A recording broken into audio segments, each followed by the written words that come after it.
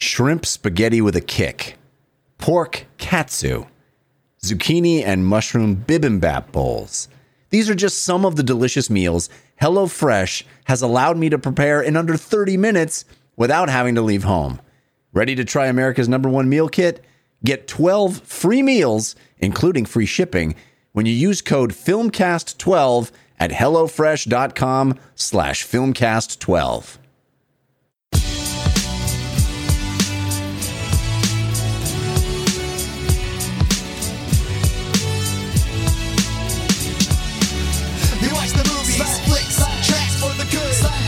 Slash Filmcast for the girls, boys, old, young, and we watch till the last of the credits is done.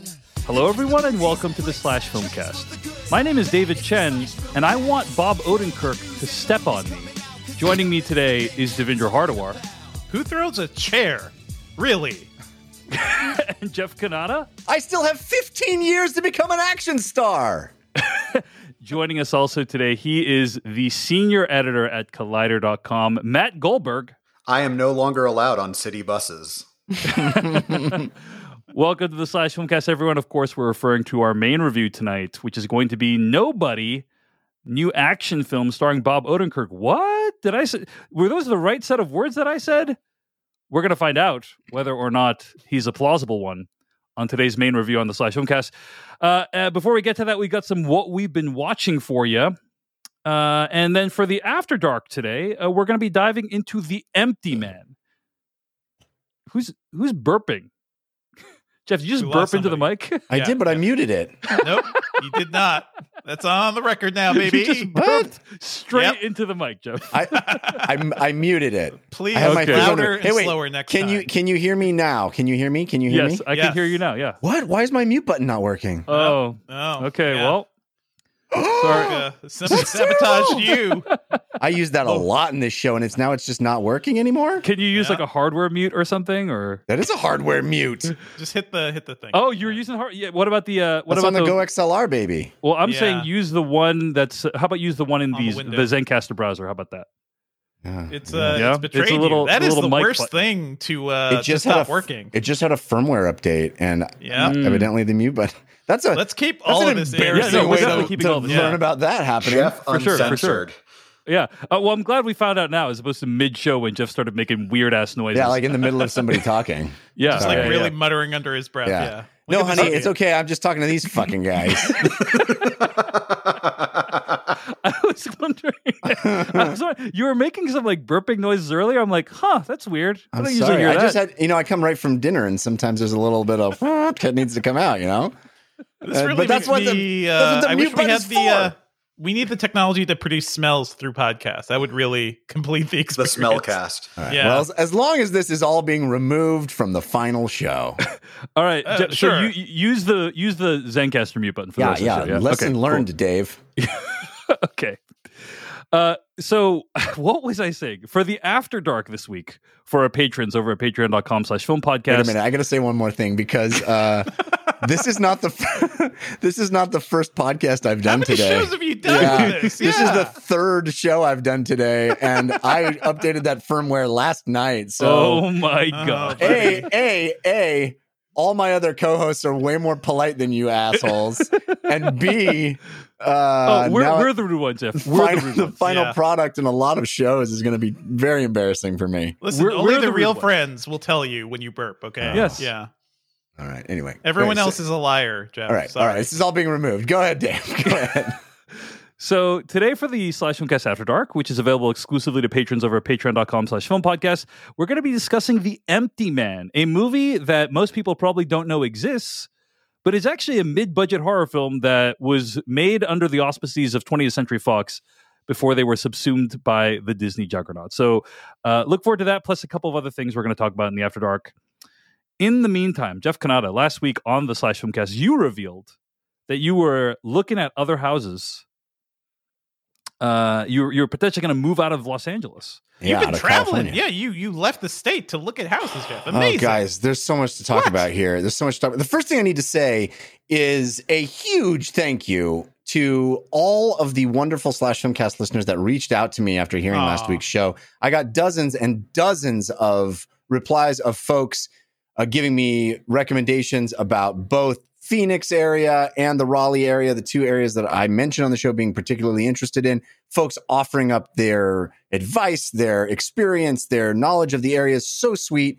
I'm so grateful. Also, I feel like I am a veritable Amazon distribution center because or headquarters, because people are pitching me on locations all over the country. You gotta make this into a show. You gotta like start a Patreon just for your move. Yeah, that's a great idea. Where's Jeff gonna live? The new podcast. Who's gonna make the sweetest But you offer? have to live where everybody tells you to. So that's the rub. I'm gonna and do the it house like they pick. I'm gonna do it like Amazon, and everybody's gonna pitch me, and then I'll just go to New York. You know?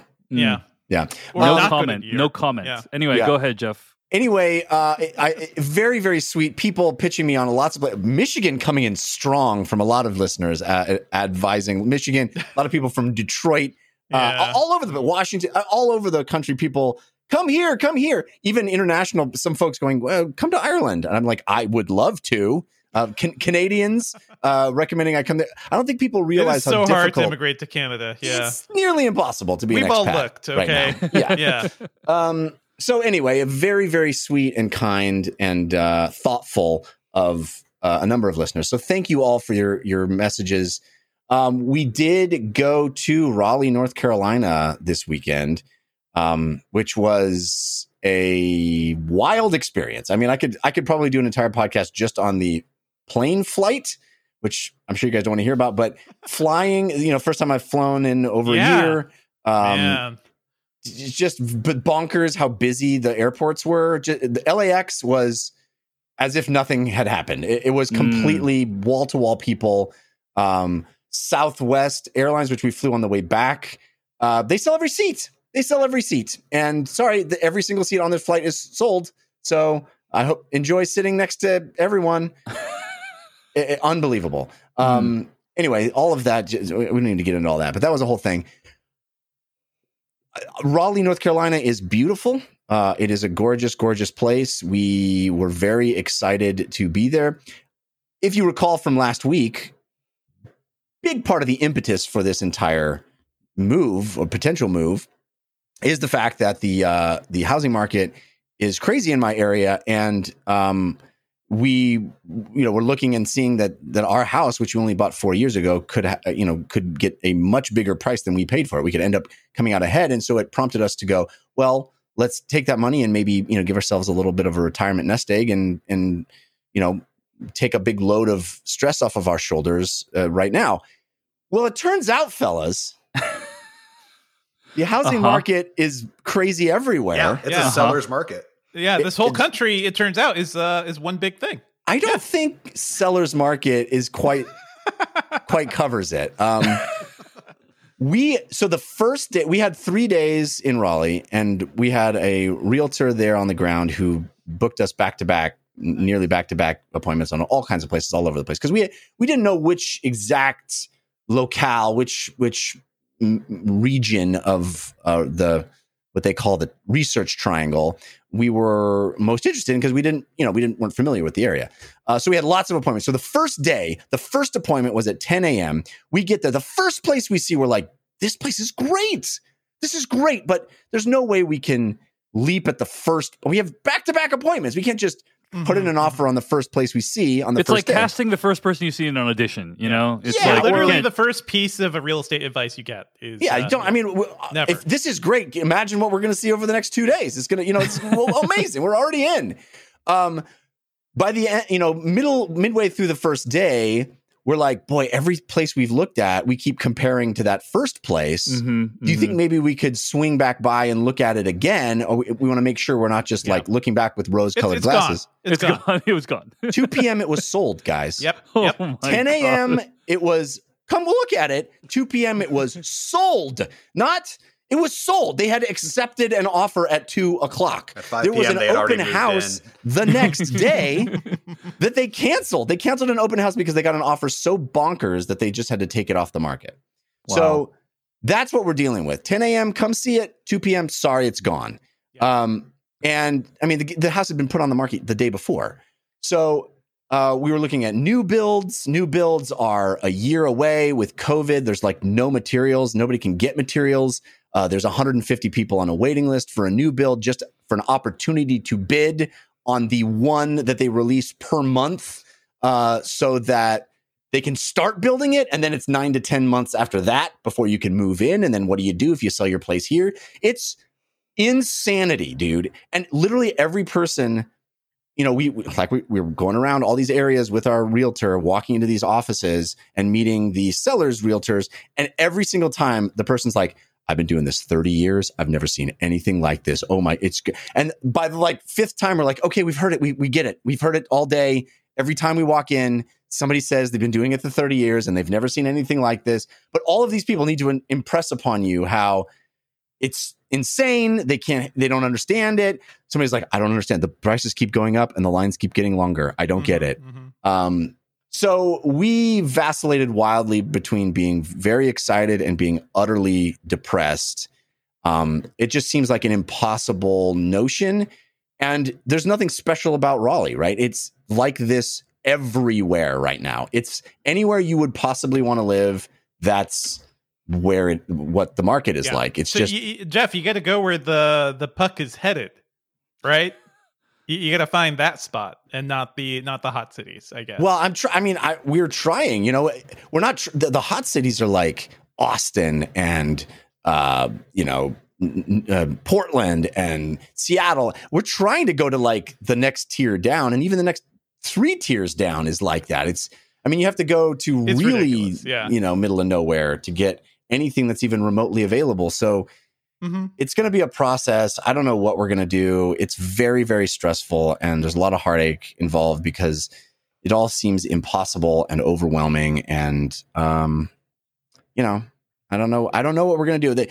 The idea of selling our place and renting with a question mark on where we're going to end up seems really terrifying. And if it was just my wife and I, we would do this kind of adventure on a heartbeat. We'd like travel around. It'd be amazing. But we have 2 kids and they have to start school. And it's like, we can't just uproot our lives without knowing anything. So it's it's tough. Yeah. Is it useful for people to tweet you suggestions? I kind of said it offhandedly as a joke, or are you kind of like, oh, it's been fun to read. Obviously we're not going to be able to just be like, oh, hey, a tweet about a place. Let's look at that. There's been some of that, but I appreciate it. Oh, I want to tell you one more thing about North Carolina. Again, this is, if you're not interested in the housing market, just skip ahead, 5 minutes to the end of the podcast. Yeah. I understand we're in the weeds and you tuned in for a film podcast and we're talking about the housing market, but I find this interesting. North Carolina, the state of North Carolina, has a law called the due diligence law. I don't know if any of you guys have heard of this. I had not. The idea here is that when you want to buy a house, you make an offer to the seller of the house, and then you do your due diligence. You do an inspection of the house. You check things out. You decide whether or not there are any problems that you have to discover. It's your job to do your due diligence to try to discover any issues that may impede your desire to buy the house. So you do an inspection, and you basically check out the house. In North Carolina, in order to initiate that process, you pay the seller a fee. The idea here is that because the seller is now taken the house off the market, they could potentially lose some money while you dither about and decide whether or not you're going to actually buy their house. And if you decide to pull out, they actually get to keep that fee. If you buy the house, that fee is applied to the purchase price. But if you decide, oh, actually, I don't want it, they get to keep that fee. So it kind of protects the seller for this period where they had to take their house off the market, but they didn't actually complete the sale. In normal times, that fee is about $1,000 to $5,000, which is still nothing to sneeze at, but is not a big deal. It's the grand scheme of buying a house, right? Yeah, in the scheme of buying a house, that's right. Yeah. It is kind of nothing compared to everything else. Yeah. Compared to buying a house, it's a lot of money, but in the scheme of buying a house, it's manageable. Peanuts. Yes. It is. It's right. So Now, in this market, our realtor was telling us in order to even have your offer considered, the due diligence fee has to be above $50,000. What the hell? Oh, come on. Jeff, just $50,000. Go home, Now- Jeff. Just now, enjoy your house. I want you to really consider what that means. That means that you like a house and you really know nothing about it. You've walked through it. You want to buy this house. And again, the time periods are very compressed. So you're going, okay, we want to buy this house, probably offering you more than you listed the house for. All these houses are going above asking fee. So you're actually offering them more money than they are asking for the house. And you're saying, I'm going to give you $50,000 regardless of whether I buy it or not. Okay. So then let's say then you go, okay, I'm going to do my inspection and there's mold in this house. There's termites in this house. There's some shit. And you go, okay, in order for me to buy this house, you need to fix that mold and those termites. And then the seller goes, no, fuck you. And then you go, well, I'm not going to buy it unless you fix it. And they go, good, I'll keep your $50,000. It creates all these weird incentives. And basically. I will let the next sucker down the line give me another $50,000 to consider buying my house. You could basically run a really nice business owning and letting people see a termitorium, basically. Yes. As long as you don't see the termites when you walk through the house the first Surprise termites. Yes. That's what you need. They are $50,000 a pop termites. So the entire notion, everything is broken right now. Like it just seems, the idea of it being a seller's market, like a seller's market is, wow, inventory is rather low. Right now it's like, it's just broken. The whole system, and there's nothing special. I mean, there's law doesn't exist anywhere that I know of other than North Carolina. But I just can't believe that law even exists. It's like, That's pretty wild. What incentive at all does the seller have to do anything you ask?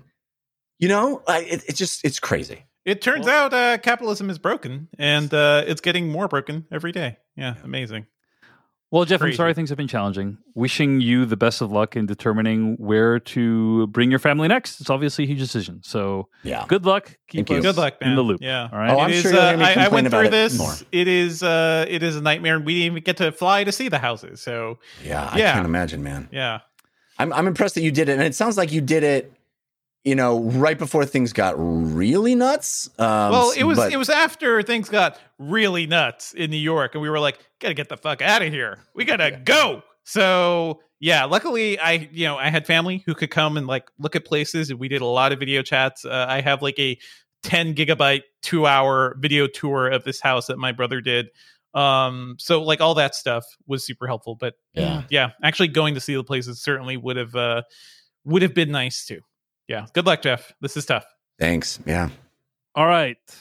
Matt Goldberg, I think you agreed to join this podcast because you thought it was a movie show. No. I mean, and now I'm just like looking at Zillow. So Yeah. But let's get into what we've been watching this week, okay? And of course, every week on what we've been watching, you can use #/tag to recommend on Twitter something you'd like us to watch. People can also search for #/tag to see what other people recommend. It's a very useful resource.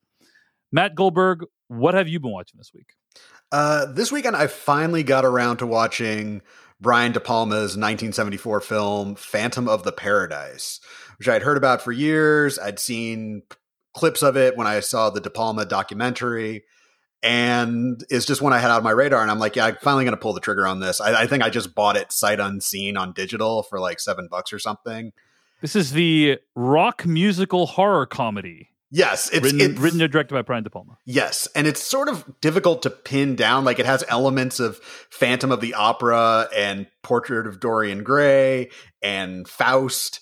And the plot of the film is that there's this sort of Phil Spector-like music impresario producer played by Paul Williams, the great Paul Williams, who, if you don't know, he's like one of the greatest songwriters of all time. He wrote, Rainbow Connection, We've Only Just Begun. And he plays the villain, this guy named Swan, who is looking for his next big musical extravaganza that he can turn into a hit. And he comes across this songwriter named Winslow Leach, played by William Finley. And Leach has created a cantata based on Faust. And he plays it and he thinks it's really good. And Swan basically steals it from Leach and then proceeds to ruin Leach's life in a series of ways. Like the more Leach just like good naturedly, he's like, oh, I'm sure it's just a mistake that you took my music and never called me. He keeps making it worse and worse until Leach is transformed into the titular Phantom. And I don't want to spoil anything more from there. I guess, it's, the film's, almost 50 years old. It's hard to spoil it, but I don't know how many people have seen it. And I think it's really great. It has a great kinetic energy to it. It was a film that was fairly early in De Palma's career. And while I think De Palma kind of gets an unfair rap for, Hitchcock knockoffs, Phantom kind of falls into something unique. It feels like his own. It defies easy categorization, but it is a really strong film about creativity being corrupted by commerce and sort of looking for that artistic purity and, when it becomes corrupted and when it becomes maddening. And it's just kind of dizzying in that way, but it's also super entertaining. Williams also wrote the music for the movie, so the music is fantastic. And I can't recommend it highly enough. I had a blast with it. Awesome. I'm glad to hear you enjoyed it. And it's interesting to reflect on like how you would, if you said Phantom of the Paradise, describe the plot, you would never guess that Brian De Palma directed it, unless you already knew his filmography, of course. A lot of these really interesting directors made these kind of more interesting, bold choices earlier on in their career. And it looks like Phantom of the Paradise is one of those things. For some reason, I'm reminded of Francis Ford Coppola, and how he made One from the Heart early on in his career, right? Granted, it was after Godfather and Apocalypse Now. Yeah, it wasn't quite early on. It was like it was his new it's like mid-career. step. Mid-career. But then like it's not like he like it almost feels like they like directors like to like dip their toe into the musical thing, and they're like, didn't that movie basically destroy him too? Yeah, it basically ruined his dreams, is what my sense Maybe is. never do that. But, yeah. Well, I would say though, like, there are these sort of deeper cuts from filmographies, and like, of course, like with De Palma, it's like, oh yeah, of course, I know, his bigger films, right? That he's Carrie done. or The Untouchables or Mission Impossible, or of course the Nicolas Cage classic Snake Eyes. Yes. Exactly. But like, I feel like sometimes there are these deeper cuts in their filmography where you can kind of sort of appreciate what they're doing, even if the film isn't as big or as well known as something, something major in their career. Like a few weeks ago, I finally watched Presumed Innocent, which is a Alan J. Pakula film. And of course, it's not as big as Klute or The Parallax View, but it's a really good legal drama. But people don't really talk about it because it's like this weird, like 1991 Harrison Ford movie. And it sort of gets buried. And so I think Phantom, I think has found its cult audience, but again, it's not like when you're talking about De Palma, a film that immediately springs to mind when you discuss his movies. Yeah. When I think of movies like Presumed Innocent, like the first thing that comes to mind is like what the video case looked like on like on a video store shelf, you know what I mean? Like that was my like first memory of some of those older films. But anyway, the movie is Phantom of the Paradise, and it's available on most streaming services. That's what Matt Goldberg has been watching this week. It's time to thank one of our sponsors this week, paintyourlife.com. I don't know about you all, but our family has not been able to get together for quite a while.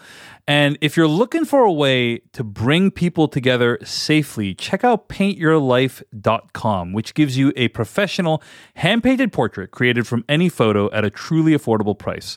You go to paintyourlife.com, you can choose from a team of world-class artists and work with them until every detail is perfect. It's a quick and easy process. You get a hand-painted portrait in about 3 weeks. And you can send any picture, yourself, your children, your family, a special place, a pet. But what's really cool is you can combine photos into one painting. So if you want a perfect gift for an anniversary, a birthday, a wedding, any other family milestone, you want to combine photos into one painting, you want to get a hand-painted portrait really quickly and at an affordable price, check it out at paintyourlife.com. I've used paintyourlife.com and I find them to be an excellent service for really, I mean, if you go to paintyourlife.com, you can watch people's reactions to getting these things. And it can be really emotional because you can see yourself rendered with love and care in these paintings. At paintyourlife.com, there is no risk. If you don't love the final painting, your money is refunded, guaranteed. And right now, for listeners of this show, there's a limited time offer. Get 20% off your painting. That is right, 20% off and free shipping. To get this offer, text the word film to 64,000. That's film to 64,000. Text film to 64,000. Paint your life. Celebrate the moments that matter most. Terms apply. Available at paintyourlife.com/terms. Again, text film to 64,000. Jeff Kanata, what have you been watching this week? Well, I had a chance to take up a #/tag recommendation, as I often enjoy doing. This was recommended by @wounded_kite on Twitter with #/tag. This person suggested The Kid Detective on VOD. And I tried this, $6 on Amazon Prime streaming. Tried it pretty blind, although I did read the description from the tweet, and it sounded like something up my alley. Creighton Duke, the wounded_kite on Twitter, said, imagine if the Coens made a comedy about one of the Hardy Boys when they were in their 30s. I was like, well, that sounds fun. Often on one of my other podcasts, We Have Concerns, we do a bit about being boy detectives that are all grown up. So the idea behind this movie is that it is, what if those, the Encyclopedia Brown trope, that kid who was brilliant at age 12 and solved all those mysteries and all those books, grew up and was in their 30s. This movie is brilliant. It is from first-time feature writer-director Evan Morgan. And I love it. I love this movie. I had not heard of it. It came out in 2020. It stars Adam Brody as the kid detective. And basically the idea, it's listed as a comedy, and it is really funny, very dry, but it also gets really dark. It's really very much my sensibility in a large sense. It's like, what would happen if you peaked at 12? It's this guy who's in his 30s. He was the answer is the Slash Filmcast every week. Basically. So true. So true. All of us kid detectives, except without the accomplishments, except without any of the accolades. So but it's great because the idea here is that this kid detective solved all of the kid detective type things. Those books, it's like, who stole the cookie jar money, or, what happened to the case of the disappearing dog? It's all these ridiculous kid mysteries that you would enjoy as a kid. And so that's the idea here, is that he solved, he says over 200 cases, but all of them are these ridiculously, unsubstantial kinds of mysteries. And I will spoil a very very minor thing from the beginning of the movie that I found delightful. But it is a bit of a spoiler, but it kind of gives you, I think it paints a picture of the kind of humor that I love in this movie. It's from very, very early in the movie, but you get a sense, there's a sort of a recap and flashback of him as a 12-year-old doing a lot of these wonderful, solving a lot of these crimes, these mysteries. And at one point he solves a crime about, somebody stealing from the candy store, the malt shop. Because it is very much this like idyllic, storybook version of America. And as a reward, as a 12-year-old, he gets, a lifetime supply of ice cream from the malt shop. He can get ice cream whenever he wants from the malt shop. So like early on in the movie, he's 30 something and he goes into the ice cream shop again. And he's like, I guess I'll have pralines and cream this time. And the guy behind the counter is just so over the fact that this kid is still coming in here and taking advantage of the lifetime ice cream thing. It's It's Yeah. to me. You said hilarious. Lifetime, dude. Yeah. What So, do you like, think is going to happen? He's doing it, man. He's in his 30s. He's still coming in every day and getting a free ice cream because he solved a mystery, when he was 12. It's that kind of brilliant, I think brilliant, dry humor. But then the movie gets really dark as well. There's actually a mystery. It's the idea here is that he ends up taking a case that is serious. It's a murder. He was a brilliant kid detective, and now he's got to prove himself kind of solving this murder. This is a brilliant movie. I just think there's so many cool ideas. It's all so understated and interesting. I think Adam Brody, did I say Adrian? I meant Adam. I may have misspoke earlier. No, I think you got You it. said Oh, Yeah, okay. you said Adam. Yeah. Trust Adam me, Jeff. Brody, I Trust find me. him. Trust you. You would have corrected me. Yes, 100%. Adam Brody, I find him to be such an interesting actor. I really like the choices that he makes, and he's making really interesting movies now. And he's not unwilling to play characters that are unlikable or do unlikable things. And I like this movie shows kind of the warts of that. And in a larger sense, it's really about the way America is versus the way America used to think it was. This idea of the version of America that we all read in those kinds of stories, those Hardy Boys or Encyclopedia Brown. Yeah. Yeah. That was my jam. It sounds a lot like the film Mystery Team, which is again like Encyclopedia Brown type characters. Indeed. It has much more bite than that movie. I love that movie. I mean, I love those guys, that the comedy team. Derek. Yeah. Derek. Yeah, they're so great. So I like that movie a lot. This movie has much more bite than that movie does. I think that movie is much more broadly a comedy, and this is very much like it has a point of view, and it's an R-rated movie too. I mean, it's really an interesting film, and I'm very excited to see what this writer-director does next. I hope this movie does well enough to launch his career further. I think, on IMDb, all he's listed at previously is shorts. So I hope this leads to more features for him, because I think this movie's really great. It's called The Kid Detective.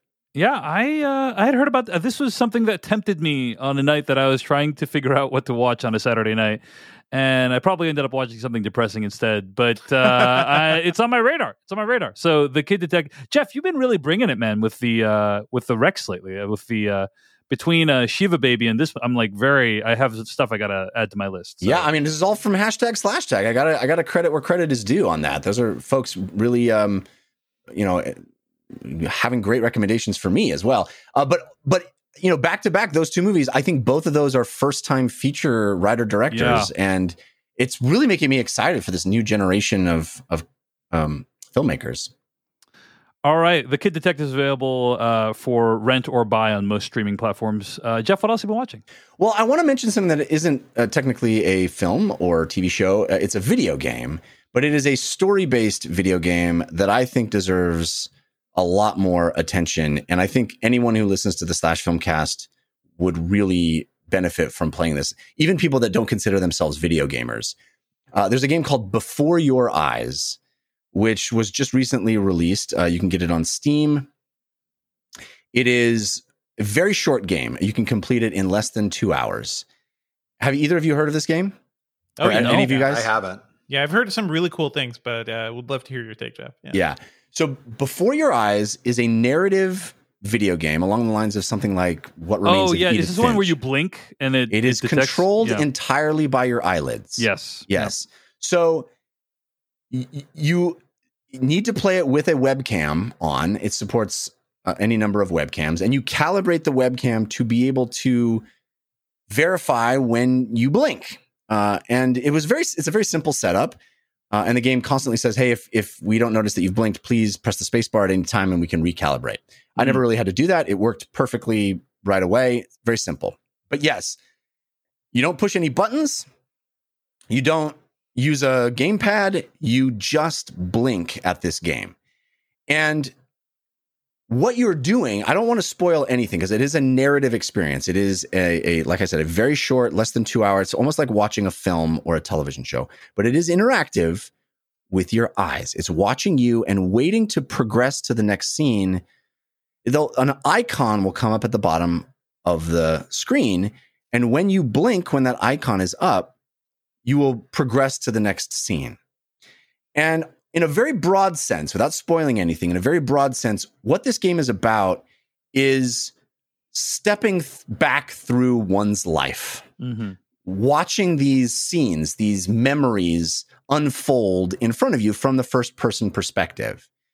And the way the game presents them, you will see something happening. You will listen to, like, you'll start out as a very young child and you'll hear your parents talking or giving you a toy. And it's very much a scene as if from a movie, but done with CG. I mean, game graphics, very simplistic, abstracted game graphics. And then the scene will progress and this icon will come up. And if you blink, the scene will move to the next one. But the scene won't be over. It'll still be going. You'll hear your parents talking around you. You'll hear more dialogue. The scene you were just in before, you mean? Exactly. The scene, the icon will come up before the scene has come to a conclusion. So you'll often be interested in hearing more about what's going on, hearing more of that story in that moment. But you're trying not to blink. Right? This is a Saw episode.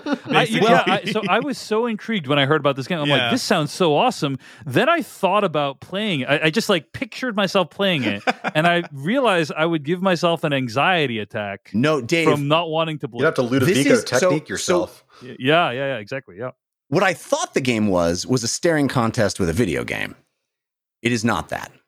The entire idea behind this game is this notion that life goes by in the blink of an eye, right? That this game is, you are doing something that you cannot fundamentally control. At a certain point, you must blink. And oftentimes you'll blink involuntarily. There are scenes where I would go past, like, oh my gosh, I forgot to not blink. I was listening. I was engrossed in the narrative. And that's entirely the point. I've talked at length on this show before about how I think ultimately all art at its core is about the human condition battling against time and the passage of time. We're always just trying to rectify time and how we can't stop it. And that's exactly what this game is about, right? This mechanic of progressing through your life, moving from moment to moment, going forward through memories, and not being able to hold on to it. You blink and, oh, it's gone. And now we're in the next thing. Oh my God, what did I miss? Oh, I'm here. As a parent, I think about that all the time with my kids. They're growing up before my eyes and I can't hold on to this moment. You try to go, okay, cherish this, and it's gone. The kids progress into the next level of development. They're just the little thing that they are no longer very quickly. And to be able to quantify that, to express that through the interaction of a video game, it is extremely powerful. It is an extraordinary experience to go, oh, the point of this is to impress upon you how fleeting moments are. And the narrative itself is beautiful. I was bawling at the end of this game. It hits you like a Mack truck. The last line of this game has stayed with me. Which you only heard half of because you blinked and wasn't crying, right? Right. The game is about creating art. It's about life and death. It's about these big, big ideas. There are things, you create art in this game by blinking, and the art you create will be different than the art I create when I've played it. And it, again, only by blinking. It's an extraordinary experience, extraordinary. And it's a game you can sit down and play through like you're watching a movie in one sitting because it's less than 2 hours.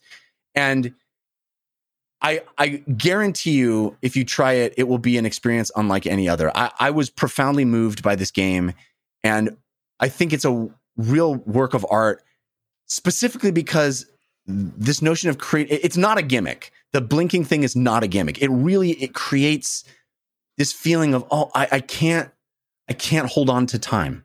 It is these things. It's involuntary. It goes by. You miss stuff. You can't remember things. Oh my God.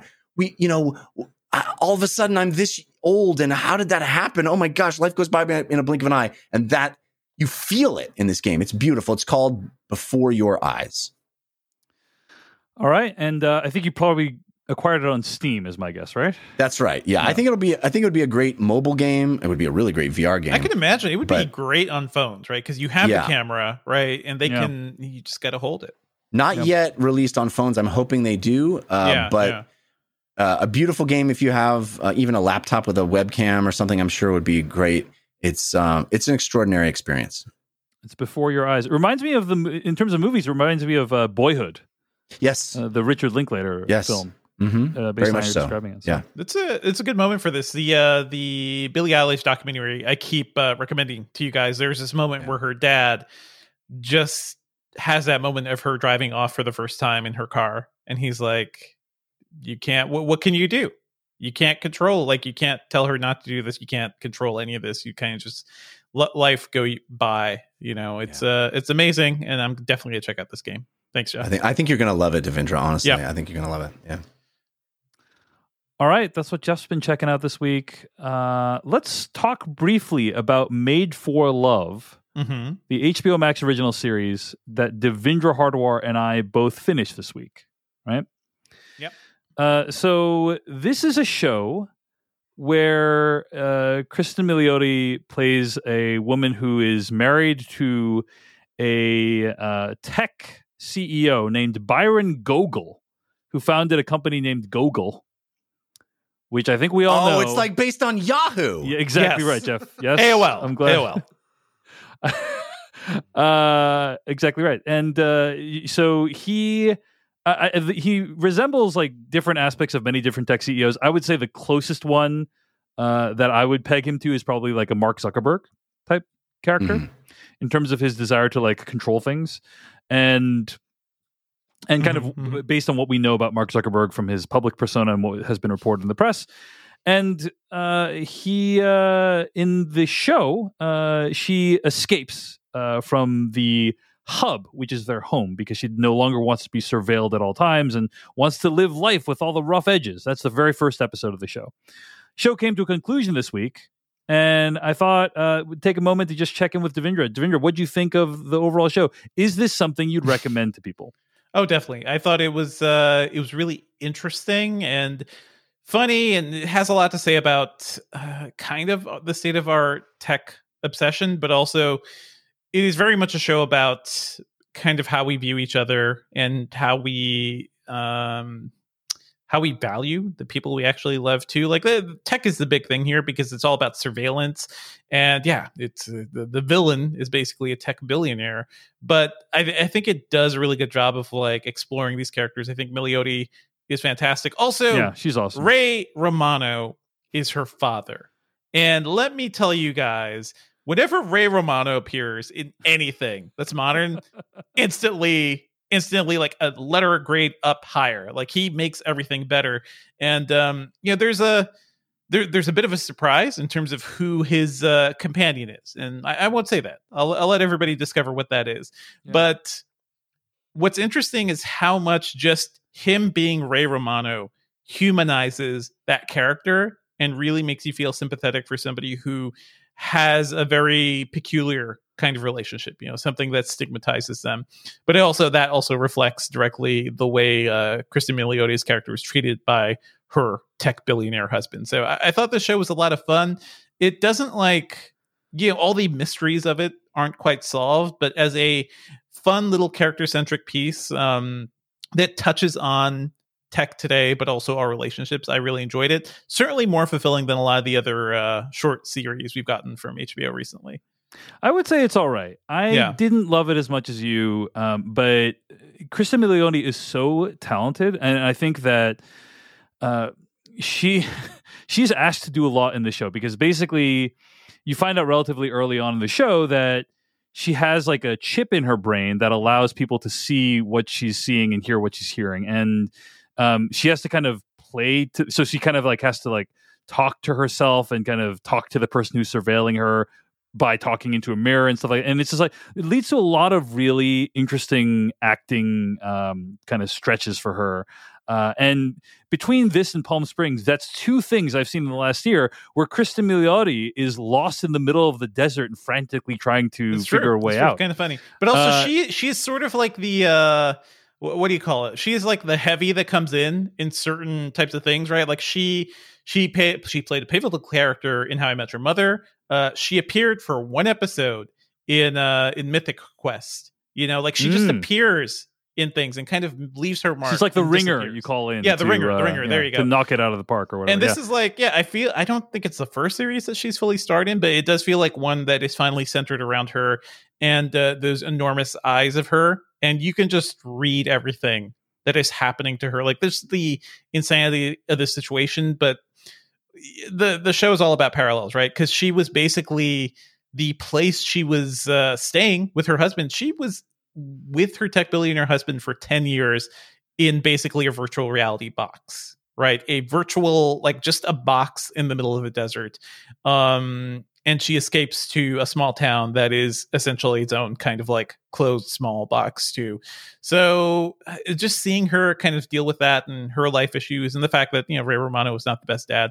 I feel she handled that really well. She's great. Billy Magnuson's great. He's also in the show. I have to say, it is really funny seeing Billy Magnuson in the show because he was also together with Ray Romano in the Get Shorty TV series. Billy Magnuson played a character who gave Topher Grace blowjobs for money. That is how I remember Billy Magnuson. So boy, the tables have turned for him. He is a very different character now. He's great also in Game Night. He plays like the lunkhead in Game Night. And anyway, he's love that movie. Really great comedic actor, and Kristen Milioti is great as well. So there's definitely a lot to recommend the show. Things where the show didn't do so hot for me. The tone, I felt that I didn't feel like they quite nailed it. Didn't feel like they quite nailed it in terms of like having a consistent tone or a tone that like felt like cohesive to the show. And the tech stuff, which I thought was the most interesting, is ultimately just a sideshow at the end of the day. I think it's not Black Mirror. Yeah, it's not about tech. I thought it'd be kind of like Silicon Valley style, but it's really about the relationships between these characters. Like the tech is just a way to get you in the door, which it definitely did for me. So I would still say it's worth checking out, but I didn't love it. A lot of people seem to enjoy it though. I just felt like the pilot I thought was so good. It just really hooked me. And I wanted the rest of the show to be like that as well. And unfortunately, I don't think it quite stuck the landing. But it is available right now on streaming on HBO Max. It's called Made for Love. Season 1 just concluded. Time for me to jump right in here and tell you about our sponsor, Manscaped. And Manscaped would like to know if you, dear listener, got Bush. It's trademarked. It's got Bush is trademarked. You definitely got Bush if you haven't tried the best products from Manscaped. After using these life-changing products, you're going to want to join a ballsack beauty contest. They have those, I'm told. I'm looking out for you, too, because I have an exclusive 20% off discount. Use code FILMCAST at manscaped.com. Now, you don't want to use just any product to groom yourself. Believe me, I know. Just the thought of using any kind of razor down there shivers me timbers. I've got memories I could share, but won't. Manscaped TM is dedicated to helping you level up your full body grooming game with the Perfect Package 3.0 kit. The Perfect Package 3.0 kit comes with the essential Lawnmower TM 3.0 waterproof cordless body trimmer and a ton of other liquid formulations to round out your grooming routine. This is the best trimmer to help you trim up those hedges. This trimmer features a cutting-edge ceramic blade to reduce grooming accidents thanks to the advanced skin-safe TM technology pioneered by Manscaped TM. When you trim those hedges, the tree stands taller. You get what I'm saying, right? There's a metaphor there. There's a little bit of imagery you could probably read into that. Inside the Perfect Package, you'll also find the Manscaped TM Crop Preserver TM Ball Deodorant, making sure your balls are smelling majestic before your Tinder date. You'll also find the Crop Reviver TM Ball Toner, a spray-on testy toner that's designed to make your balls smell irresistible. Be sure to add the Refined TM Cologne to your arsenal.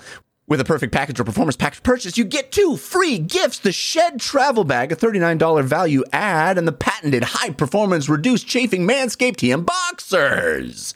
Get 20% off plus free shipping with the code FILMCAST at manscaped.com. Do yourself a favor and always use the right tools for your bush trimming experience. Get 20% off and free shipping with the code FILMCAST at manscaped.com. That's 20% off with free shipping at manscaped.com and use code FILMCAST. FILMCAST. It's 2021 and you still got bush, TM?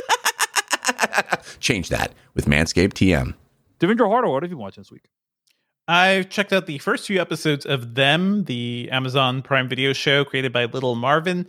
It's about a black family that moves from, very segregated, South Carolina? Like they move from the South to Los Angeles, to Compton, at a time, I believe it's the 50s, at a time where that's a white neighborhood and they're the only black family in there.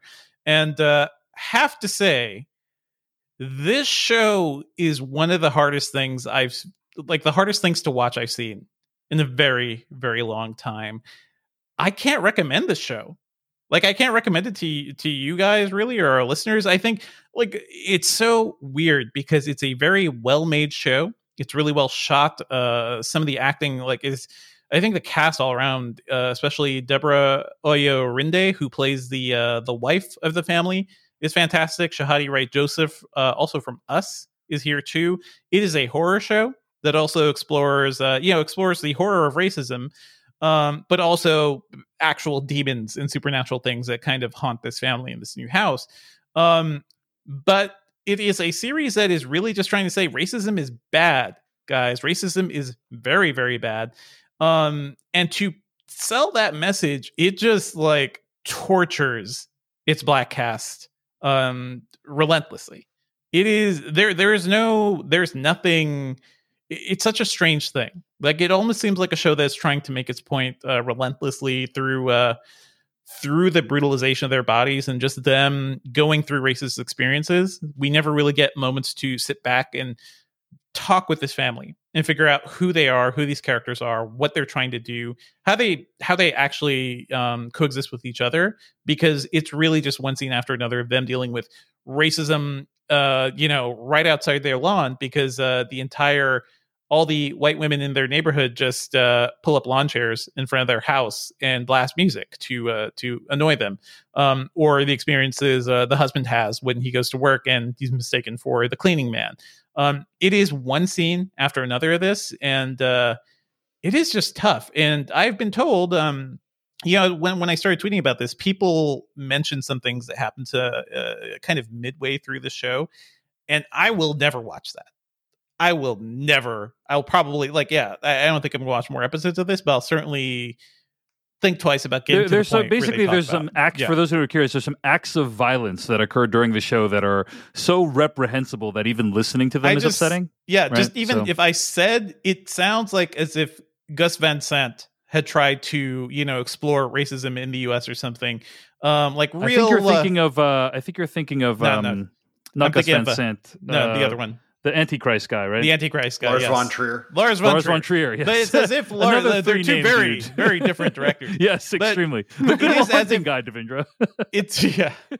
I mean, I would have also loved to see him. Gus Van Sant. Yeah. Gus Van Sant. But directing Vince Vaughn in Racism in America.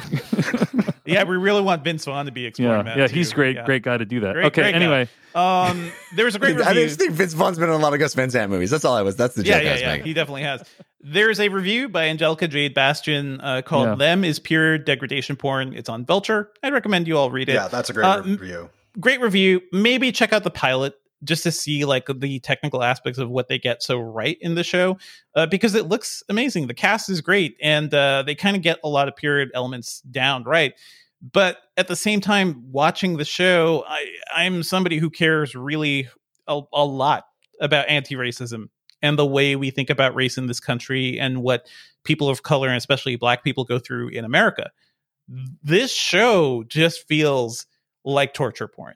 It really, really does. And it kind of brings to mind what Jordan Peele has done with Get Out and also Us, where he balances his message with those movies are comedies in some respects, but also you get to know those characters. There's a lot going on, and it's not just simply putting people through horrendous racist experiences and calling that content. So yeah, I found this really just genuinely upsetting, really hard to watch. Can't really recommend it to people. And I have to say also, the entire like marketing campaign for the show is basically copied the Us marketing campaign, and the show's called Them too, which is just they knew what they were doing, right? They saw that movie, they knew that was happening, right? They saw how that movie was marketed. All that stuff just makes me feel weird. I did not like the show too much. It's a shame. The show is Them, and it is available for streaming right now on Prime Video. And that's what we've been watching this week. Folks, let's get to some weekly plugs. We're going to do weekly plugs. Let's do weekly plugs. Weekly plugs. Let's do weekly plugs.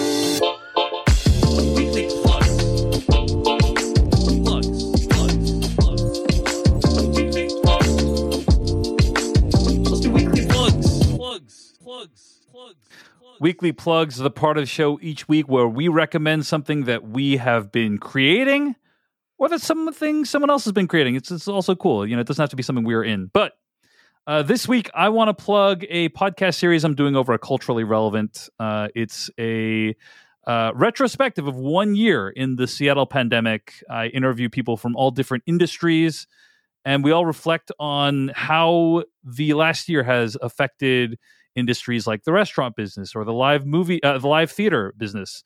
And I have a great interview coming up this week with filmmaker Megan Griffiths. She talks about how filmmaking has been impacted by the pandemic. Check it out over at culturallyrelevantshow.com. Divinger Hardware, what's your weekly plug?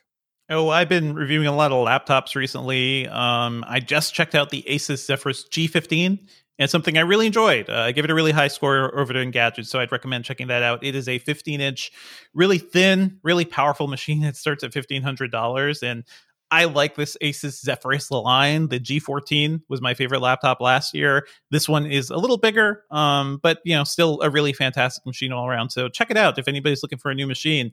Gaming laptops turns out not pretty great these days. So yeah, check that out. I can't. I personally can't deal with the compromise of a gaming laptop. I bought a nice gaming laptop the last year, and and I'm just like, ergonomically, I find laptops in general to be a bit of a nightmare. Sure. Like hunching over the table and the screen. Well, and the what you mouse. do is this thing is just your on the go gaming machine, right? But you put it next to a nice monitor, right? You hook up an actual keyboard and mouse. Like, you can do everything you could do with the desktop, and these things are still super powerful. Yeah. No. Sorry. So, of course, it's a great. Or just have a desktop. Yeah, that's what I'm saying. Is like, well, of course, like if that's your thing, you can't take a desktop anywhere. It's true. I ain't going anywhere. I can't imagine now going on the go gaming. Yeah. Even in pre-COVID, it's not like I'm like, oh, I'm going to be playing. I'm going to be doing my gaming in the Hampton Inn. I just don't know. You have never experienced the joy of gaming through a 6-hour flight, sir, or an 18-hour flight. Or hotels where just like you got your Steam backlog. Like there is the convenience, the freedom of having a powerful gaming. You take this machine, bring it down to your TV, hook it up to your TV. All of a sudden you get a thing that is more powerful than any console, that's around right now. So I like the flexibility of the gaming laptops. Yeah, I have a desktop. I also have a desktop. But the flexibility of these things is just fantastic. Yeah. Jeff, I think I'm in your camp, which is like, if you're gonna splurge with a machine, you might as well just get the desktop. Sure, right? I mean, yes. If you're now looking at all the use cases in which you need a gaming laptop, yes, I think correct. I just came of age in a time when laptops weren't powerful enough for that, I'm saying they're amazing now, Jeff. No, I believe you. I don't doubt what you're saying. I just feel like I'm like old dog new tricks kind of thing. I game on my desktop because that's what I've always done. Mm-hmm. Yeah, I tried it. I bought a gaming laptop like a couple years ago, and I was like, I'm gonna really make a go of this, and it just couldn't make it work, Devindra. Couldn't make it work. I ended up selling it. But I'm glad that. But you really need 20 cameras. So you're gonna throw that in my face. But yes. Yeah, that's right. I'd probably. Just like it. Okay, the Asus Zephyrus G15 sounds like a great device. Check out. I did a video review too, so that's up on YouTube. Oh, nice. Yeah. Nice. At the risk of being even more obnoxious than usual, years Too ago, late. we had a sponsor. My old show, the Totally Rad Show, was sponsored by that company, and they over and over and over forced us to pronounce it Asus. It is technically Asus, but everyone says Asus. And I used to say Asus, but a lot of people say Asus. Even people I know at Asus say Asus. It was so ridiculous. They're like, "Yeah, you need to do that again and say Asus." I was like, "Asus." No one says Asus. It's like people that tell me to that always correct me when I say it A24, but it's A24. You know, it's completely the same. I mean, do you say A24 or do you say A24? What do you think? I actually say A24, but yeah, I say A24 because you got to save on the syllable. See, I say A24 because it's what they print on their overpriced sweatshirts. Always go by the sweatshirt. Yeah, I think that's fair. But 20 is an extra syllable, and like at the end of my life, Jeff, which passes by in a blink of an eye, as you said. Like I want to look back and say, like, I saved precious seconds not saying the 20 in A24. Yeah, yeah. Oh yeah, every 20 counts. Jeff Canado, what's your weekly plug this week?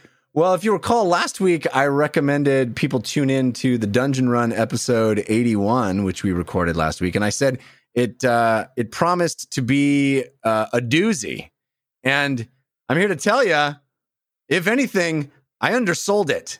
I don't like to do the same weekly plug 2 weeks in a row, but folks, episode 81 of the Dungeon Run was one of the craziest Dungeons and Dragons sessions I have ever been a part of.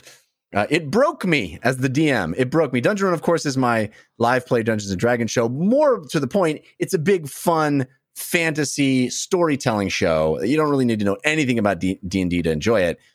And in this case, it became a completely edge of your seat, like what is going to happen. The team split up. One didn't know what the other was doing. The audience knew what both was doing, and each of them were completely screwing the other, completely innocently, but because of what they were doing, they were completely ruining the plans of the other, and everybody was like, oh my God, everyone's going to die. Everyone's going to die. It was wild. So check it out on YouTube. You can also listen to it as an audio podcast. It's the Dungeon Run. Episode 81 is titled When All Else Fails.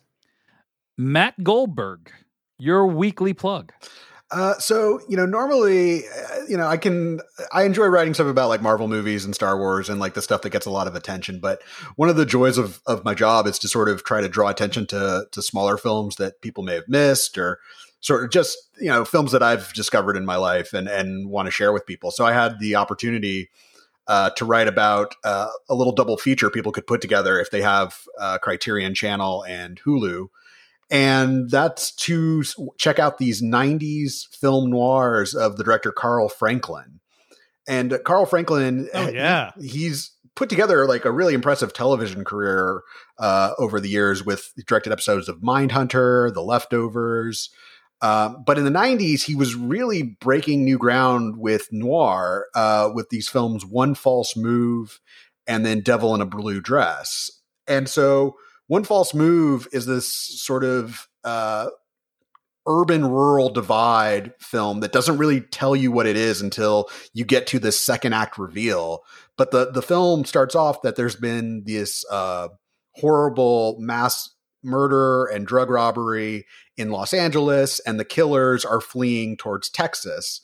And so a couple of LA cops are actually heading towards Arkansas because they believe that one of the killers will meet up with a family member.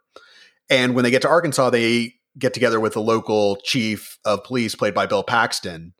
And he's really excited because nothing ever exciting like this ever happens. He has all these big ideas about it. And the way these two storylines converge, with one following the killers and the other following the cops, it doesn't really come together in the way that you would expect. And when it does, you have Franklin really saying something interesting about race in America and sort of who has which opportunities and who gets to tell which kind of story and what the freedom that they're allowed to have. And then he followed that up with Devil in a Blue Dress, which is a very cool spin on a post-war noir. It stars Denzel Washington as He was a World War II soldier. He's just been laid off from his job at an aircraft factory, and he gets drawn into this missing persons case because he needs the money. He wants to be able to keep paying his mortgage. And it's a really fascinating spin on the PI noir genre, because the film is pressing the question, well, Sam Spade and, he can go wherever he wants, but where can a black man go? Where can he go that a white man can't? And where can he go that a black man can't? What avenues are denied there? And Carl Franklin, who's a black director, he plays up these really interesting issues of race into the noir genre that aren't really explored. And One False Move aren't really explored elsewhere or in his film. Not really explored elsewhere in the noir genre. Right. And so he's sort of using his films to explore that. And One False Move is a film that barely got a theatrical release. It was intended to go direct to video, and Gene Siskel basically saved it, and along with some other critical accolades. And then Devil in a Blue Dress flopped. But I think it's found its audience over the years. And Devil in a Blue Dress kind of frustrates me a little bit because it came out in 1995 and it didn't do that well. And it's a post-war noir movie. And then 2 years later, LA Confidential comes out and everyone's like, oh, this is the most amazing thing ever. I'm like, you should see Devil in a Blue Dress. The Devil is fantastic. Yeah. So I wrote up just basically an article about why these two films are amazing. And they're only on their respective streaming services until the end of April. So I'd strongly recommend checking them out. They're both great films. All right. The movies are One False Move and Devil in a Blue Dress. They're available right now on Criterion and Hulu, and you can find Matt's writing about them over at collider.com. Thanks for sharing them, Matt. Really, really interesting. If you're like me, living through a pandemic can be pretty stressful and lead to a lot of anxiety. So I've been using Feels to help me alleviate a lot of that. Feels is a premium CBD service. It's delivered right to your doorstep, and it helps you feel better naturally by reducing stress, anxiety, pain, and sleeplessness. For me, especially, a lot of things just make me feel anxious these days between everything going on in the world and taking care of my family. So I typically take some Feels at night just to help myself wind down and get some rest. Feels is easy to take. You just have to place a few drops under your tongue and you'll feel the difference within a few minutes. I found it helpful to experiment with different levels because, it can have very different effects. Feels also offers real human support. There's a CBD hotline to help you guide your experience. And one of the things I appreciate best is that Feels just helps you feel better naturally. There's no hangover or addiction. So I'd recommend joining the Feels community to get it delivered right to your door every month. You'll save money on every order and you can pause or cancel at any time. Feels has me feeling my best every day, and it can help you too. Become a member today by going to feels.com/filmcast, and you'll get 50% off your first order with free shipping. That's FEALS.com/filmcast to become a member and get 50% automatically taken off your first order with free shipping. Feels.com/filmcast. Me encantan las películas. If you didn't understand me, I just said, I love movies in Spanish. Why? Because I just learned it from Babbel, the #1 selling language learning app and our sponsor. One of my goals for the new year was to finally learn a new language, and Babbel is what I've been using. It's made the whole process addictively fun and easy with bite-sized lessons that you can actually use in the real world. I chose Spanish. I live in California. It's actually useful to me. But man, the process of learning a language, being able to communicate to other people all around the world, it's invaluable. And Babbel's 15-minute lessons make it the perfect way to learn a new language on the go. Unlike the infamous language classes you took in high school, Babbel designs their courses with practical, real-world conversations in mind, things that you'll get to use in everyday life. Other language learning apps use AI for their lesson plans, but Babbel lessons were created by over 100 language experts. Their teaching method has been scientifically proven to be effective. With Babbel, you can choose from 14 different languages, including Spanish, French, Italian, and German. Plus, Babbel's speech recognition technology helps you to improve your pronunciation and accent, something I really need to work on. Start your new language learning journey today with Babbel. And right now, with your purchase of a 3-month Babbel subscription, you'll get an additional 3 months for free. That's 6 months for the price of 3. Just go to Babbel.com and use the promo code FILMCAST. That's BABBEL.com, code FILMCAST for an extra 3 months free. Babbel, language for life. Let's get to our review of Nobody.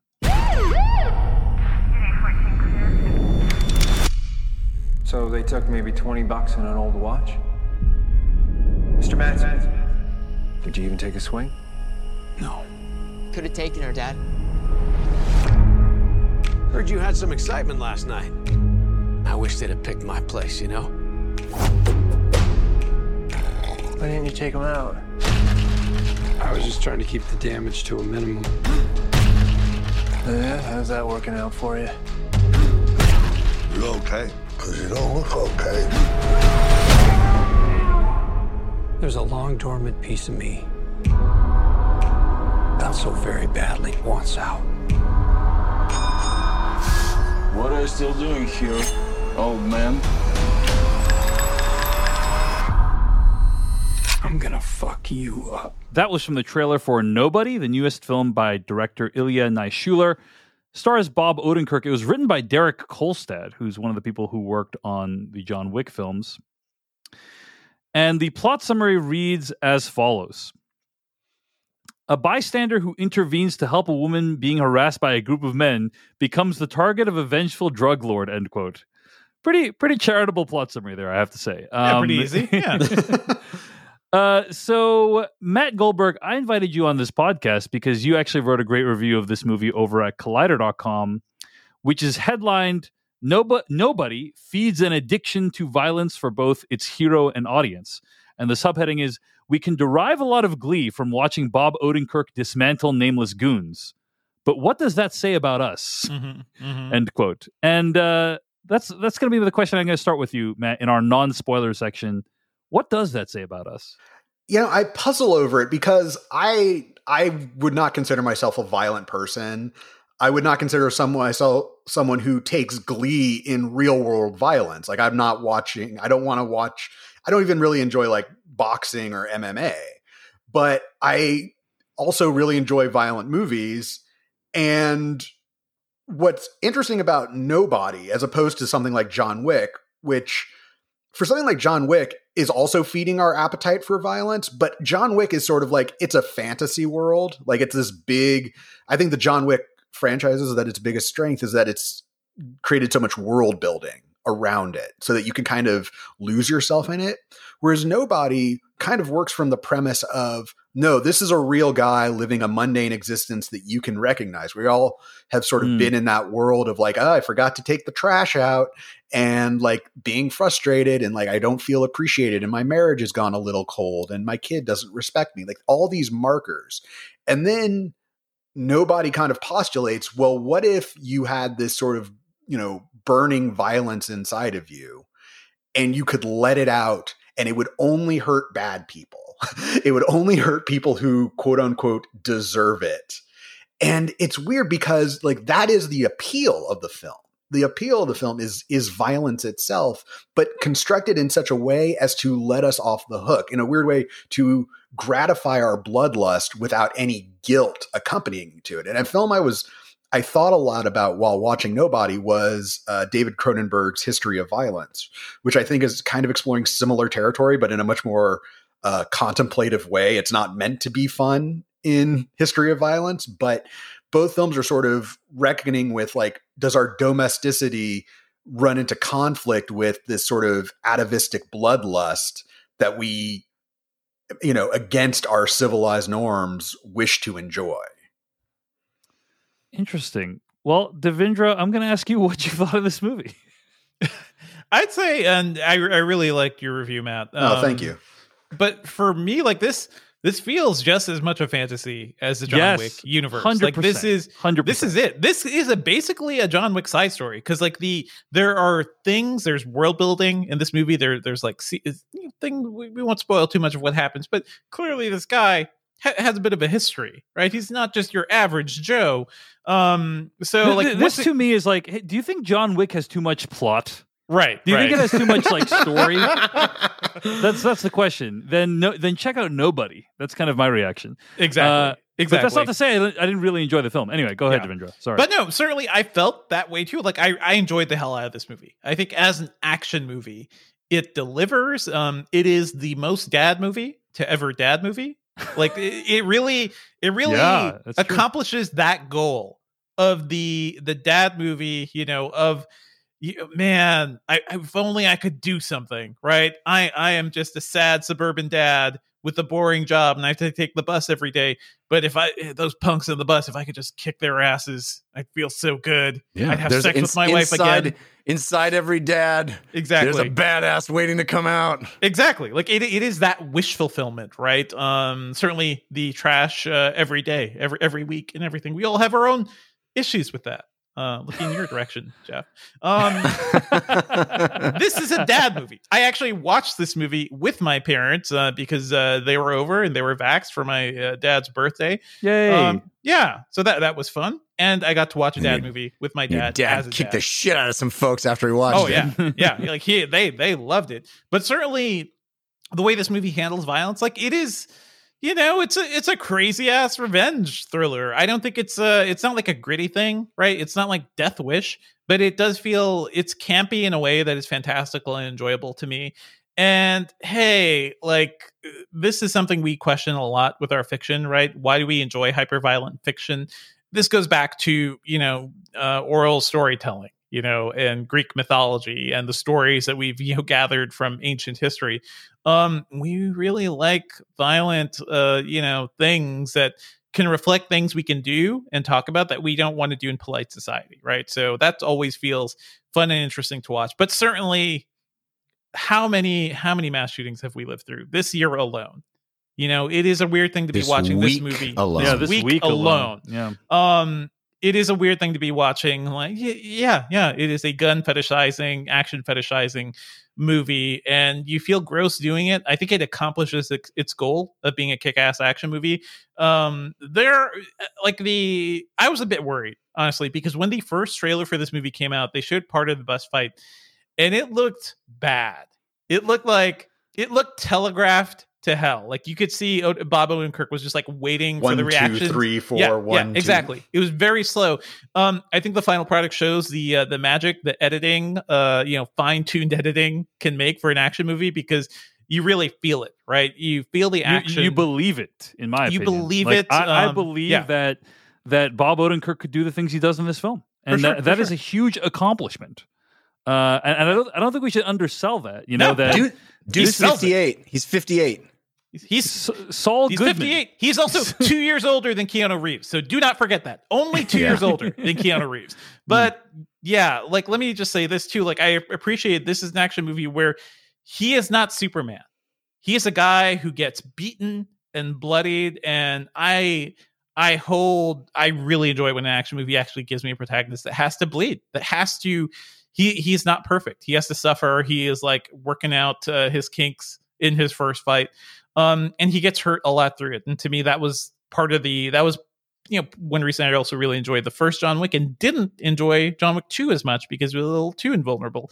So as an action movie too, like portraying a hero that is, sure, he is a superhero action guy to a certain extent, but he still gets hurt a lot and he doesn't win every fight in the prettiest way. Although I guess he does win every fight, right? So yeah, I enjoyed it, but it is a weird, icky thing. It's a weird thing to be watching and loving right now. But certainly, there are people you would not expect who get gunplay action in this movie. And on the one hand, I'm cheering. On the other, like, man, I wish we actually had this stuff in check in real life so I could enjoy this movie more. Indeed. Yeah. Jeff Kanata, your thoughts on Nobody? Well, Dave, I guess you could say my thoughts on Nobody are best summed up in the form of a limerick. I wonder, Matt, are you familiar with his limerick? I am familiar with he's limericks. familiar, so we don't need to explain it to people then. Your tyranny has... my tyrannical reputation precedes me. Is what exactly. It's spread far and wide at this point, Dave. Jeff is just a dad who's had too much. Just a dad, exactly. You pushed me too far, Dave. I dare you. All right, ready for the limerick? Here we go. Yeah. The setup doesn't really work, but when things start to go berserk, it would be a lie if I tried to deny. I just like watching Odenkirk. Nice. Yeah, that's a pretty fun, good. delightful one. It's a little light. It's like an amuse-bouche. It's like a little Yeah. I like refreshing and crisp. That one was. And I kind of feel that way about this movie. I'm gonna, I agree a lot with what Devendra has said. It's hard to talk about these kind of movies. I had the same problem with John Wick. John Wick came out, the first one came out in a week where there was this massive shooting. And how do you put out a movie when there's not a massive shooting? So it's hard to sort of have this fun, goofy action movie that's all about blasting people in the face with guns. Too many. This week we've had a number of them. I mean, that we'd have one mass shooting, and then a few days later, or as I was reading about that one, another one was happening, and people are like, "Oh wait, which mass shooting are you talking about?" Regardless, it's fucked, and it's hard to have fun, shoot a lot of people movie when real people are shooting a lot of people. The problem with this movie for me, which is a movie I quite enjoyed, is like the message of the movie ultimately, and what we can dive a little bit more into this in the spoilers, is like you can have a movie that's like a celebration or that has like lots of violence, but that ultimately is anti-violence. It might be an unconvincing movie. Sure.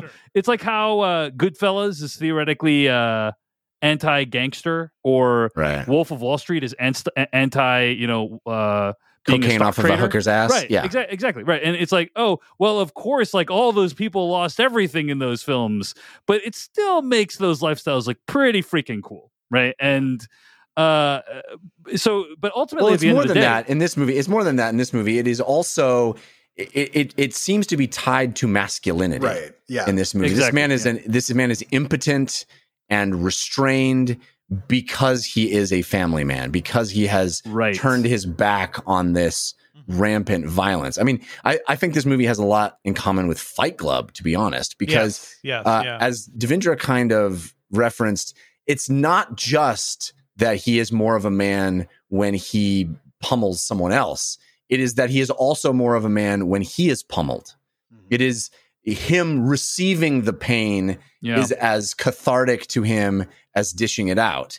And there is something cool about, as Devendra mentioned, him sort of returning to this life and not being the perfect action hero right away. He is clumsy at first and gets accepts a lot of punishment, but there's a joy to that. Like everything about it is very much Fight Club. It's like, in order to be a man, you have to engage in these animal activities, this base sort of primal kill or be killed, hurt me and I'll hurt you more transaction. And I didn't really appreciate how that was framed. There's a moment at the beginning that is so it's wrong-headed in my opinion, but also clunky and just bad filmmaking when the inciting incident happens and a police officer comes up to our hero and says, "Well, if it is my family." It's like, how fucking on the nose can you be, movie? That's pretty rough. It's terrible. And it actually would have been a better moment. It would have been more effective if the police officer had been completely understanding and be like, "Hey man, no one's going to blame you. You did the right thing." And like have our hero in his head disagreeing. Like if we, the audience, the other cop said you did the right thing. But yeah. No, I know, but like it is so like on the nose. Yeah, you don't need to needle this character to get us to understand where he's coming from. Right. Yeah. And you don't need to needle the audience either. We get it. We understand what he's experiencing. You don't need to hammer it over the head. And it's the whole setup of this movie, I think, is really clunky, just on a pure filmmaking level, but also on a messaging level.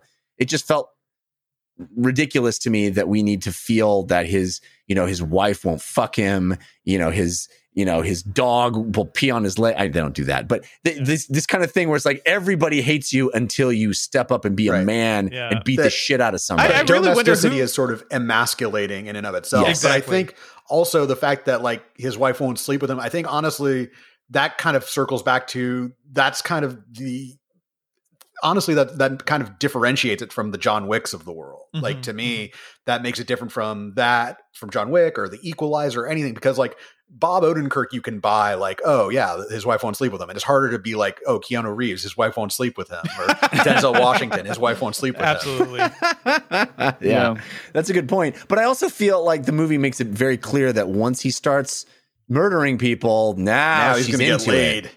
Yeah. And that's the thing that's ultimately like disappointing for me is it's hard to really feel good about feeling good about this movie. When I'm watching it, I'm like, this is so freaking badass. And also, Jeff, you were giving that earlier scene a hard time. I mean, I think Ilya Naishuller is a brilliant filmmaker. This is a guy who did Hardcore Henry, right? Yeah. And you feel at the beginning, I love the intro to this movie with like the super fast cuts where you just get the sense of this guy's life in like 15 seconds. It's awesome. He cool. Is so good because Ilya Naishuller, in my opinion, is one of those people whose movies have to be movies. And I know that sounds like a tautological statement, but I mean like his movies can't be any other form of thing. They can't be books. They can't be podcasts. They can't be a stage show, right? Which some movies could be. Some movies could be that. This movie, like he uses every component of the cinematic experience. This is not a play adapted to a movie. Yes. Correct. Right. Correct. Exactly right. And that's what I love about it. It's like you can tell just by like you could not tell that part of the story in any other format. Like well, you could, and most people do. Much longer and more. It's a shorthand that is super effective. Right, and we get everything we need to get out of it. We get the monotony. We get the domesticity. We get all of everything we're supposed to get. We get in this beautiful shorthand that uses quick edits and iconic imagery in a beautiful way. So there's a lot to like about this movie. I did enjoy watching it. It's just loaded with a bunch of kind of messaging baggage that's broken. But I also want to say one thing real quick, which is I love Mr. Show. It's my favorite. It's my favorite sketch comedy series of all time. I've memorized almost all the sketches of that show. I've watched it so many times. I love it. It was a huge influence on me in college. I love Mr. Show with Bob and David. If you had told me when I was watching that show that this dude nearing 60 would be an action star, I would laugh and scoff. But it's great.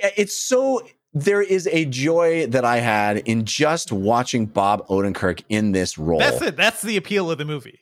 It really is. Yeah. It really is. It's like a magic trick. You know, like we're yeah. going to take this guy who's kind of this, him as kind of like a dumpy, we will break him. We will lame rebuild dude. him. Yeah. And we're going to like make him into an action star. And it's just like, I'm when I first saw the premise, I'm like, okay, I'm super skeptical. I'm like, I don't think this is it's going to look painful. It's going to look awkward. And some of it does look painful and awkward, but intentionally so, right? It doesn't like when he has his first fight, he's like getting into it and he's not very good at it at first.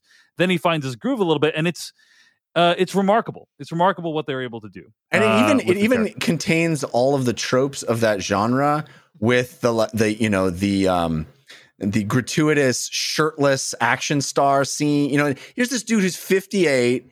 You know, we have him with his shirt off. We have the scene where, you know, the woman patches up the wounds, you know, like all of that stuff, but it's done almost with a wink and a nod. It's done, you know, with the full knowledge that this dude is Homer Simpson. You know, it's great. It's amazing. I really appreciated that about it. Good and on him for doing this. Like totally. I feel like it is one of those things where maybe it's like a personal thing, a personal accomplishment. And I feel the same way about Kumail, like getting super buff for the Eternals too. But this is not to that degree. But there are videos of Odenkirk's training regimen on YouTube. You could go check it out. he can do shit. He can still do a lot of shit that I can't do. So this isn't all just movie magic. Like the dude has built up a certain amount of fitness that actually makes these fights look believable. And I can't. Who else? Who else would be the unbelievable next new action star? Wallace Shawn. Yes. My Yes. dinners with Andre too. Yeah.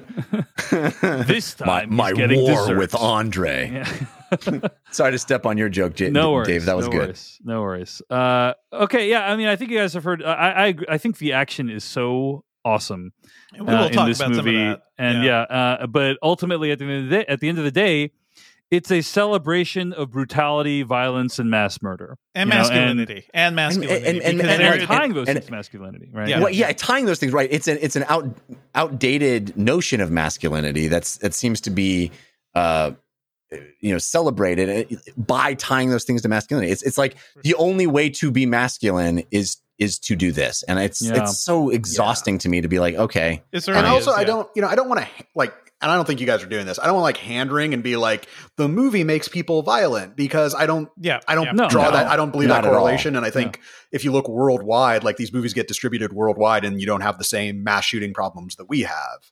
No. But it was, you're talking about, what do these movies glorify? And I feel like for Nobody, because it grounds itself first in, my quiet life of desperation and violence is the answer, but it does so in such a way that it kind of relishes it. And yet, because it's all done in sort of a quote unquote, realistic world, like it's a mob boss, as opposed to like The Matrix, where, Neo, he has this quiet life of desperation, but like it's sci-fi and, he's killing agents and whatever. Like you can it gives you that out that Nobody wants to be like, yeah, but I want to assure you that all of these Russians were bad. Like they all cheated on their taxes. They all deserve to die. There's that. And by the way, we're talking a lot about how this movie approaches masculinity. The one major, woman with speaking role, well, his daughter too, but Connie Nielsen, who plays his wife, I do feel like there's a lot of room to do something more interesting there. Just a little more. Just give me something more, because it feels like a lot of nothing. I really like Connie Nielsen too, so that just felt like a shame, but that's what this movie is, right? It is all bros. Yeah, it's all bro. She plays the sort of the put upon convention. wife, yeah, the put upon, exactly right. Yeah.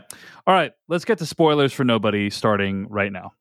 Now you're looking for the secret. You're gonna see this coming. No, But you won't find it because, of course, you're not going to see this coming. you're not really looking. I have been puzzling over how it works. You don't really want to work it out. Who's in the box? I have been dying to tell you. I want to tell you my secret now. You want to be fooled. All right, we're at spoilers for Nobody. Random thoughts. This movie is psychotic. This movie is just ridiculous in the way it portrays action, and I kind of love it. It reminds me of Troy Hark movies at their most wild. There are shots in here. There's the thing RZA does with the sniper gun, just takes out 3 guys at once. The dude, Yeah, the 3 bad dudes guy, at once is cool. the bad guy just grabbing a chair, and we're like, wonder what he's going to do with that chair. Cut to throwing the chair at the guy in the hospital bed and just proceeding to beat him with the chair. It was so ridiculous. I couldn't help but cackle. So much ridiculous, awesome stuff like that. Well, this is my biggest pleasure from watching these movies I think when they direct them, like the directors often refer to them as gags. I'm not sure if that's the correct terminology, but basically like they on the screen, they show someone getting violently injured, like in one shot. It looks really hard to fake what they do. But of course, in general, when they're doing it, everyone is relatively safe. So like there's a scene where there's the guy in the hospital bed and the bad Russian mobster like picks up a chair and just starts slamming his torso with this chair while he's on the hospital bed. And I'm just like, wow, it really looks like he's hitting that guy in the torso with a chair. And of course he's not, or he's doing it in a way that the guy's protected. And I just, whenever something like that happens, I'm always just like, always wondering like, how did they do that? It must have taken some like filmmaking ingenuity to do that. Or like when Bob Odenkirk shoves a knife into some guy's thigh and then kicks it, kicks the knife directly into it. I'm like, wow, that looks incredibly painful, but I know probably no one got hurt doing this. How did they do that? And that's kind of like the action scenes. I'm just always wondering, like, wow, that looks ultra violent. Probably no one got hurt. So I'm delighted by the illusion of filmmaking. And so creative. Like the creativity is really what I'm grading this movie on. And like there's so many flourishes, there's so many like little bits that are just so, for people who love like schlocky action movies and certainly like well-made ones, I feel like this is catnip. Yeah. I like it when he collapsed that dude's throat and then gave him a tracheotomy. Oh man. Yeah. That was nice. It was like, shows he's a good guy. I don't want to kill him. Yeah, I just wanted to beat him within an inch of his life, fun. but that inch is crucial. I think, I was talking about how this movie compares to John Wick, and John Wick is about like they killed his dog and everyone's like, uh-oh. This movie has an even flimsier premise than that. Love it. Well, it seems to me to be even commenting on John Wick. Yes. Like it's a cat bracelet. And then he finds it in his own apartment, which is so great. He's like, "Oh, the guy never even fucking took it." It's so good. Yeah, it wasn't even lost. So it's just like for no reason, it could have easily been avoided. Basically, that line, by the way, is in the trailer. Like, where is the kitty cat bracelet? Yeah. Which is also what sold me on this movie completely. Yeah, great use of Pat Benatar's Heartbreaker. Really love, and actually, I quite enjoyed all the needle drops. Yeah, the needle drops were great. Good drop. This is a movie that uses like fairly obvious needle drops, but I really enjoyed them. Usually I don't like it to be too on the nose, but this is not a subtle movie. No, okay, no, that's the thing. It's not a subtle movie. Well, and also those needle drops are sort of like meant to be like. They're kind of like easy listening songs in a way that's like, the hits keep on coming on the music. And would you say dad rock? I would give it up for dad rock. It's all dad rock, but like it's meant to soothe you much in the way that the action is. Biggest disappointment for this film, other than its flawed and outdated outlook on masculinity that we've already discussed copiously, is wish we'd seen a little bit more of his panic room in the basement. There's that moment when he says goodbye. You only to have his a budget family. for so much. You have the budget for the door. That's it. Right. And the door, it's like, ooh, it's one of those doors that like slides, I'm like, he must have really thought this through. And then, nope, you don't get to see the rest of the room. So that's a little bit of a disappointment. But, I mean, there's just so many great moments. I actually like watched the movie and I had a 48-hour rental, right? Once you start watching it, you're 48 hours. And this morning I rewatched all the action scenes. Just the action scenes because I enjoyed it. So good. Christopher Lloyd actually getting to kick ass. How old is he now? Amazing. Slightly older than Bob Odenkirk. A lot older. He is. I don't understand Yes. the relationship between the two of them. So he's like this crazy FBI, CIA fix-it guy, right? Yeah. His dad is like former military, FBI. I guess. Yeah. Former FBI too. So there's some tacit understanding they have of if anyone comes into your room, murder them. They're just like old father-son murdering pals, I guess. I don't know how that that's works. really what this movie is about. At the end of the day, it's about how killing dozens of people can bring a whole family together. It's true. It's true. His dad, not all his was killed. Those families are shattered, stories. But. Yeah.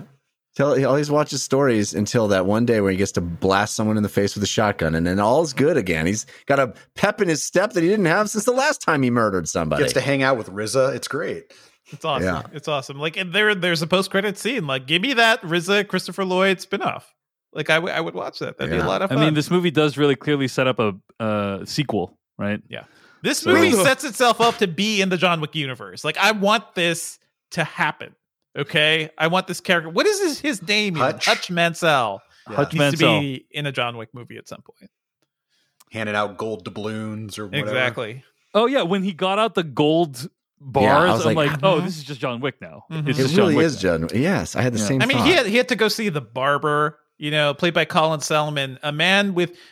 I see him like randomly in things, and his voice is just perfect. Perfect. I always feel like he's giving me a hitman mission or something. I almost kind of wonder, like, does Derek Kolstad have like one idea? Like, yes. it's like, yes, because exactly. he also wrote a couple episodes of Falcon and the Winter Soldier. Falcon Winter Soldier, yeah. And there's a scene in like that is very John Wick reminiscent. And I'm not going to spoil it for people who haven't watched Falcon and the Winter Soldier, but like I watched it, I'm like, that same scene happens in John Wick too. You're lifting from yourself. Yeah. I honestly wish the movie hadn't gone so John Wick, to be honest. I thought the first, section of this film up through the bus fight, it almost feels like it could be Die Hard, right? It feels like average Joe pushed too far. And in the bus fight, he's not particularly great at it. He's just willing to take a lot of punishment in the very he's John still pretty McClane good way. at it. He's just taking a lot of hits too. Like yeah, his but hits John McClane are that's the John bad. McClane Yeah. thing, right? Is that Yeah. I'll run across the glass and I'll get the shit kicked out of me. I just won't quit. And I was like, I kind of wish the movie was more of that instead of it being, all the John Wicky, a secret underground association of informants and all that stuff, where he really turns into this cartoon superhero. Yeah, the world's best killer. Yeah, I think it would have been much more fun if he really was just a dad pushed too far, but maybe he used to be in the military or whatever it is. But I think that's actually, for my money, a more interesting action movie is the Die Hard, the guy who would never put himself in this situation but has to rise to the occasion. But then you just get a lot less action, right? Like it's great. I love Die Hard, but that movie has to really ration its big action sequences because McClane is such an everyman in that first movie, at least. Then it gets crazier and crazier. I will say I enjoyed the Home Alone-esque ending, and I thought when it comes to like this movie compared to like Skyfall, the Home Alone-esque ending feels a lot more at home in like something that's so outrageous and silly like this. I wish they'd made more of a big deal about that. You say Home Alone, I was thinking A-Team, right? My favorite sequences of the A-Team were the outlandish preparation they made, the way that they'd modify the van, all that stuff. I love when a plan really comes together. trying to anger all the Sam Peckinpah fans over here. So yeah, fair enough. Coming at us. Yeah, but I wish they'd made a bigger deal about that. Like the joy is setting up the Rube Goldberg machine. Yeah, we don't get any of that. We only see the result of the Rube Goldberg machine. And well, you see him setting up, but you don't understand what he's doing necessarily. Right. But that's true of Home Alone as well. Yeah.